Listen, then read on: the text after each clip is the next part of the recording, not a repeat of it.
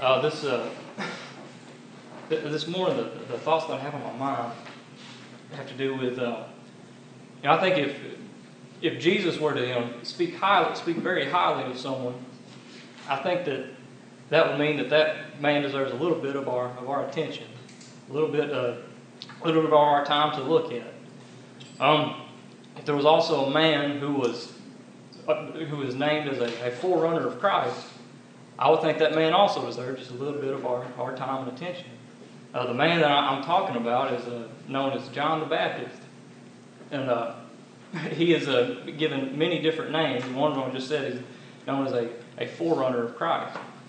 And you'll have to forgive me because I'll have to go to I'll kind of be a little bit all over the place because there's not one single book that's just devoted to the life and ministry of John. He's spoken of, he's prophesied about in the Old Testament. He's mentioned in all four Gospels. And each one is a little bit different telling about John and his ministry and things about him. But for the Lord to say that from among women, that came from women, none were greater than John the Baptist, that to me that says that there is a lot of important significance to John the Baptist. He did a lot of great things. And I hope that by us looking at the life and ministry of John, that there will be some things that we can take away from him. And some things that you'll see that his ministry is one that that still goes on today. It's a ministry and message that we still preach today. He first is talked about in the 40th chapter of Isaiah. Is when we're first, I could find that we're really told of the prophecy of John the Baptist. And in the 40th chapter, it starts out saying, comfort ye, my people, saith your God. Speak ye comfortably to Jerusalem, and cry unto her, that her warfare is accomplished, that her iniquity is pardoned, for she hath received of the Lord's hand double for all her sins. And the voice of him that crieth in the wilderness, prepare ye the way of the Lord, make straight in the desert a highway of our God. That voice of him that crieth in the wilderness, that they're referring to, we later find out in the New Testament, is referring to John the Baptist. Jesus even says that John is the voice of the one crying in the wilderness, so we can take comfort to know this is referring to John the Baptist. Amen. And he is given here, just from this prophecy, he's given an important task, a huge task. I can't imagine really a task more important and I would think pretty difficult than this. You think of Moses leading the Israelites out of Egypt. That sounds like a pretty hard task to accomplish. I can imagine being told that you're going to go before Christ to prepare the way for him. Amen. That sounds like a very just huge task. I can't imagine the pressure John had to have felt when he found out that voice in the wilderness is me. It's supposed to be me. That he's given a huge task. And it says in the 4th verse, every valley shall be exalted, and every mountain and hill shall be made low, and the crooked shall be made straight, and the rough places plain. And the glory of the Lord shall be revealed, and all flesh shall see it together, for the mouth of the Lord has spoken it. And in the 6th verse, we're told a part of what his message is. There's several different verses that kind of point to what John's message was. In the 6th verse, it says, the voice said, cry. And he said, what shall I cry? It says, all flesh is grass, and all the goodliness thereof is as the flower of the field. The grass withereth, the flower fadeth, because the Spirit of the Lord bloweth upon it. Surely the people is grass. The grass withereth, the flower fadeth, but the word of our God shall stand forever. And this message was meant to be a word of comfort to the people. That, that we just as grass, we're gone just as an instant. We fade away. But Christ and his word will stand forever. I think that was meant to be a word of comfort to his people. He's also spoken of in the book of Malachi. In the 3rd chapter, when we see another telling of John the Baptist and his coming. And here he's given another title too. It says, behold, I will send my messenger, and he shall prepare the way before me. And the Lord whom ye seek shall suddenly come to his temple, even the messenger of the covenant whom ye delight in. Behold, he shall come, saith the Lord of hosts. So John, just before we're even introduced to him, He is known as the forerunner of Christ, which just means that he precedes Christ and indicates the coming of Christ. And then in Malachi, he's also said he's his messenger. Now, a messenger, I think of a messenger like a postal carrier, a post office carrier. Usually, they're carrying a message that is not their own. They're carrying the message on behalf of another. So John's message was not one that came from him himself. He was delivering a message that was from Christ to his people.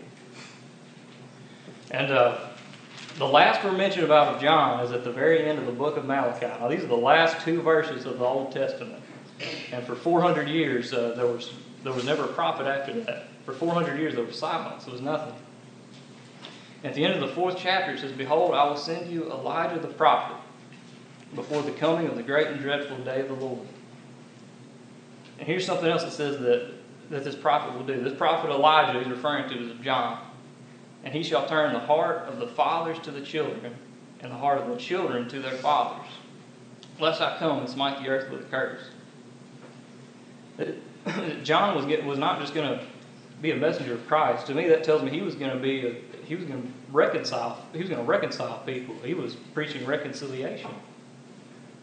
And like I said, for 400 years, there's never a prophet after that. There's silence. No one is speaking on behalf of God. And then you just have Pharisees and Sadducees that have kind of taken over in the religious world. And like I said, in the Gospels, there's several different there are several different tellings of when we first are introduced to John the Baptist. And this is in the first chapter of Luke. We're seeing another, I think, just something else that shows the greatness of John and how important he was. In that he had a miraculous birth. In the first chapter of Luke, in the 5th verse, it says that there was in the days of Herod, the king of Judea, a certain priest named Zacharias of the course of Abia. And his wife was of the daughters of Aaron, and her name was Elizabeth. And they were both righteous before God, walking in all the commandments and ordinances of the Lord blameless. And they had no child because that Elizabeth was barren, and they both were now well stricken in years. And it came to pass that while he executed the priest's office before God in the order of his course, according to the custom of the priest's office, his lot was to burn incense when he went into the temple of the Lord. And the whole multitude of the people were praying without at the time of incense. And there appeared unto him an angel of the Lord, standing on the right side of the altar. And when Zacharias saw him, he was troubled, and fear fell upon him. But the angel said unto him, Fear not, for thy prayer is heard, and thy wife Elizabeth shall bear thee a son, and thou shalt call his name John. And thou shalt have joy and gladness, and many shall rejoice at his birth. For he shall be great in the sight of the Lord, and shall drink neither wine nor strong drink, and he shall be filled with the Holy Ghost, even from his mother's womb. And many of the children of Israel shall he turn to the Lord their God. I mean, just great things keep coming and coming that's spoken of that John is going to do. I mean, here he's said that he's going to turn many of God's children to the Lord their God. So even at his birth, he's told just wonderful things about John and his legacy. And when I got to think about this, even before John was born, I think he was meant to give some comfort to people. And also, I'll just throw this. Also in there, you find out that John was also the cousin of Jesus Christ. I thought that was so interesting to me. How Elizabeth, his mother, was Mary's cousin. But it says in the 41st verse, and it came to pass when Elizabeth heard the salutation of Mary the mother of Jesus, the babe leaped in her womb, and Elizabeth was filled with the Holy Ghost. And she spake out with a loud voice, and said, Blessed art thou among women, and blessed is the fruit of thy womb. And whence is this to me, that the mother of my Lord should come to me? For lo, as soon as the voice of thy salutation sounded in my ears, the babe leaped in my womb for joy. So there we have that prophecy fulfilled, that even in his mother's womb, John was filled with the Holy Spirit. That he experienced a new birth within his mother's womb. And to me, that is such a huge comfort. You know, when Christ said in the 40th chapter, comfort you, my people. To me, I think even in that, that's a word of comfort. Whenever you think about, the many millions of babies that have been aborted or that die in their infancy, to me, this is a sign of comfort to me that even inside of a mother's womb, they are not beyond the Holy Spirit. They're not beyond the power of God and the power of Christ. So even as a baby, John was able to give us that comfort and to know that could happen, that no one is beyond the Lord. Now, after John's birth, it's very similar to Christ in that we don't see a whole lot about him. He's out of the picture for a little while. We're not introduced to him again until he's already grown, as a grown man, and he begins his ministry. And in his ministry, as I said previously, we will see that in his messages, there are a lot of messages that we still preach today. There are things that we still believe today. John, what I always love about John is that I've heard several people say that John he was really the first old Baptist preacher, really, if you think about it. And I think that holds true in his doctrine and what he spoke of and what he believed. In the 3rd chapter of Matthew, we see John start to come on the scene. In the first verse, it says, "In those days came John the Baptist preaching in the wilderness of Judea, and saying, Repent ye, for the kingdom of heaven is at hand. For this is he that was spoken of by the prophet Isaiah, saying, The voice of one crying in the wilderness, Prepare ye the way of the Lord, make his path straight. And the same John had his raiment of camel's hair, and a leathern girdle about his loins, and his meat was locusts and wild honey." Now, you try to picture this man who's come out onto the scene wearing clothes made out of camel's hair. And it's not like how it is today. When you hear somebody that's wearing like a mink coat or something like that, it's that's really impressive and lovely. I don't think this was completely different. This was made of camel's hair that he had just skinned off a camel and made clothing out of. It had a leather belt around it. That's all that was. And I think that kind of speaks a lot to John's character too. I mean, you think of a lot of if a preacher is well known today, as John the Baptist was well known at that time, I don't think you'd find very many of them that are wearing apparel like that, or that are eating locusts and wild honey and just trying to live off and be content with what God has given them. I think that speaks a lot to John's character. How that he was, I think at that time, with the amount of fame that he had and people that loved him, he very much could have milked that if he had wanted to. He very much could have been like a Pharisee or a Sadducee, but John didn't. But John was very content. That tells me with what he had and what God had given him, and what his task was to do. That he wanted to complete it. Saying, "Repent ye, for the kingdom of heaven is at hand." Repentance is something, like I said, that we still preach today. Repentance is to turn from something, do a literal 180 turn, to turn from an old habit, from an old lifestyle, from old sins. And that was John's message that he was preaching before Christ came on the scene, was that they needed to repent of their past sins. Another, which I mentioned to go this in the book of Luke 2. At the end of the 1st chapter of Luke, we see another great example, I think, that shows how John is very much like the preachers of today. In the 76th verse, speaking of the child, it says, "And thou child shalt be called the prophet of the highest, for thou shalt go before the face of the Lord to prepare his ways." Now listen to what it was said John would do. "To give knowledge of salvation unto his people, by the remission of their sins through the tender mercy of our God." That is exactly what preachers do today. That message and that lesson has not changed since the time of John the Baptist. As great a man as John was, he was not able to give salvation to somebody. He was not able to do that.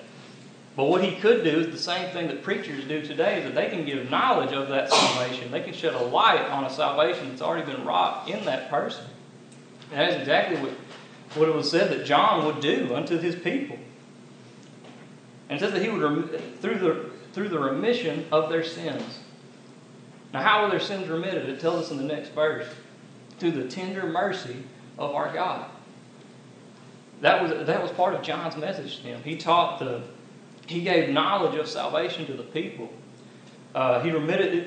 He gave them comfort in knowing their sins had been forgiven by the tender mercies of God.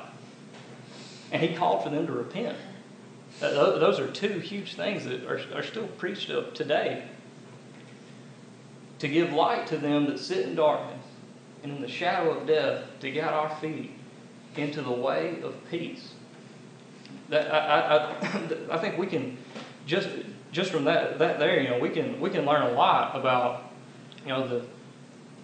those are messages that we should very much encourage to preach, and just as John did. And I think it's also important too that in this 3rd chapter of Matthew, we see the boldness of John. In the 7th verse, it says, "But when he saw many of the Pharisees and Sadducees come to his baptism, he said unto them, O generation of vipers, who hath warned you to flee from the wrath to come?" Now, these were very high figures at that time. I mean, these are the people that had Jesus Christ crucified. I mean, these were high-ranking people in the religious world at this time. And John, very much like Christ, he was very bold with them. He was not afraid to tell people, I guess, if they were in the wrong. He was not afraid to. He was very bold in that. And he tells them in the 8th verse, "Bring forth therefore fruits meet for repentance. And think not to say within yourselves, we have Abraham to our father, for they unto you that God is able to these stones to raise up children unto Abraham." And in the 11th verse it says, "I indeed baptize you with water unto repentance. But he that cometh after me is mightier than I, whose shoes I am not worthy to bear. He shall baptize you with the Holy Ghost and with fire." So John, we see from that he gave knowledge of salvation. He preached repentance, to turn from old sins. In that 11th verse, he pointed towards Christ. That was the theme of his message, was to point towards Christ, towards towards who he was running on behalf before, who he was a messenger for. His message was to point towards Christ. We see that I think it's in the 1st chapter of John.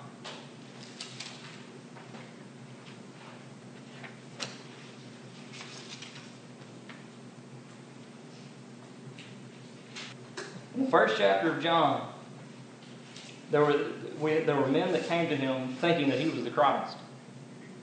And he had answered them and told them no. And it says in the 25th verse, "And they asked him and said unto them, Why baptizest thou then, if thou be not that Christ, nor Elias, neither that prophet? And John answered them, saying, I baptize with water, but there standeth one among you whom ye know not. He it is who coming after me is preferred before me, whose shoes latchet I am not worthy to unloose." And the next day, in the 29th verse, John seeth Jesus coming unto him, and saith, Behold the Lamb of God, which taketh away the sin of the world. This is he of whom I said, After me cometh a man which is preferred before me, for he was before me.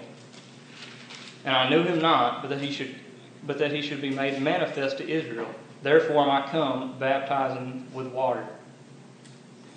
John's whole purpose in baptizing is to point towards Christ. And that should every message that we speak up here, that is also our goal too, is to point towards Christ. The whole theme of the Bible is pointed towards Christ. And John was to me, seemed very humble in that aspect. He did not. Whenever I read of John, he doesn't seem to try to take any vain glory for himself, for what he did or for how he lived, for how he spoke. He wanted to give all glory to Christ. In the 3rd chapter of John, this is just another example where we see, the character of John.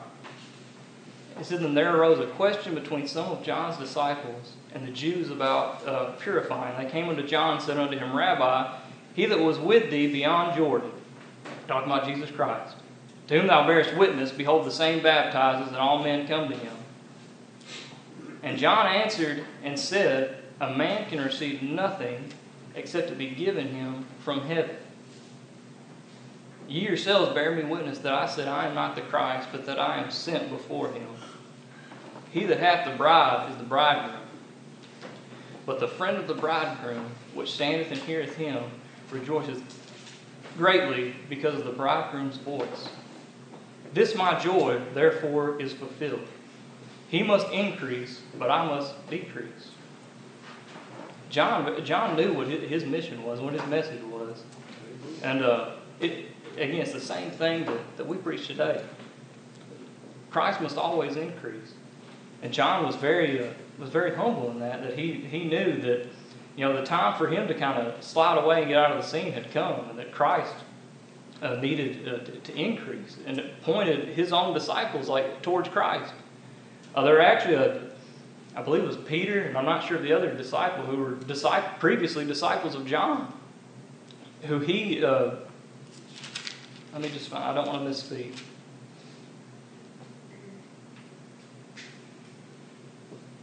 In the first chapter of John, it says, "And looking upon Jesus as he walked, he saith, Behold the Lamb of God." This is John speaking. And he was always just pointing, saying, "Behold the Lamb of God." And the 2 disciples heard him speak, and they followed Jesus. And then Jesus turned and saw them following, and saith unto them, What seek ye? And they said unto him, Rabbi, which is being interpreted as Master, where dwellest thou? And he said unto them, Come and see. And they came and saw where he dwelt, and abode with him that day. One of the 2 which heard John speak and followed him was Andrew, Simon Peter's brother. So it was Peter's brother. But anyway, that just shows the humbleness of Christ, and or the humbleness of John, in that his whole message was to point towards Christ. Even his own disciples, he was fine with them leaving and departing from him, because they were following someone who was much greater than he was, and he knew that and understood that. And when we get towards the end of John's life, like I said, John was very bold. And John was very bold toward King Herod, and it costed John. But I believe that he knew that what Herod was doing was wrong, and he called him out on it, just like he did with the Pharisees. He had a boldness about him. In the 14th chapter of Matthew, it says, At that time Herod the Tetrarch heard of the fame of Jesus, and said unto his servants, This is John the Baptist. He is risen from the dead, and therefore mighty works do show forth themselves in him. For Herod had laid hold on John and bound him, and put him in prison for Herodias' sake, his brother Philip's wife. For John said unto him, It is not lawful for thee to have her. King Herod had taken his brother, who was still alive, his wife. I believe Herod still had a wife of his own, so it was very much, it was not lawful for him to do that. And despite his status, John, in his boldness, was not ashamed to tell him that what he had done was not right. It was not lawful. And I think that's something else that we can learn from John, is that it's okay to be bold, if a brother offends thee, to let him know, and to be bold. And it says in the 5th verse, And when he would have put him to death, he feared the multitude, because they counted him as a prophet. But when Herod's birthday was kept, the daughter of Herodias danced before them, and pleased Herod. Whereupon he promised with an oath to give her whatsoever she would ask. And she, being before instructed of her mother, said, Give me here give me here John the Baptist's head on a charger. And the king was sorry, nevertheless, for the oath's sake, and them which sat with him at meat, he commanded it to be given to her. And he sent and beheaded John in prison. And his head was brought in a charger and given to the damsel, and she brought it to her mother. And his disciples came and took up the body and buried it, and went and told Jesus. And when Jesus heard it, he departed thence by ship into a desert place. I think he was very upset about that news, and very grieved by that news, as his disciples were. You know, as sad and awful, we might hear that story and think, well, John failed, or John didn't accomplish his task. But Paul in the book of Acts, in the 13th chapter, he tells us that he gives us the comfort of knowing that John had fulfilled his course. He had accomplished his task. It says in the 24th verse, when John had first preached before his coming the baptism of repentance to all the people of Israel, and as John fulfilled his course, he said, Who think ye that I am? I am not he. But behold, there cometh one after me, whose shoes of his feet I am not worthy to loose. I think that tells me that John had accomplished his task that was given him. He had accomplished his mission. And I believe that, is proof today and evidence by the fact that his messages are still being spoken today. Amen. The preachers are still giving knowledge of salvation to the Lord's people and shining light upon Christ. That we are still even before, one of our ordinances for baptism is just as John, we require profession of faith. To repent from sins and to turn from our old sinful lifestyle, as Paul continued that message on greatly in the preaching of repentance and to turning from our old lifestyle. And that we still, as we should, we should still continue to strive to point in all of our messages and everything that we do, we point towards Christ. Amen. And I think in John's last moments, that's what he was trying to do, is to point towards Christ in everything that he did. And that should still be our message today. And I think that we can take comfort in that. I mean, we can learn from his legacy, from his message. Thank you.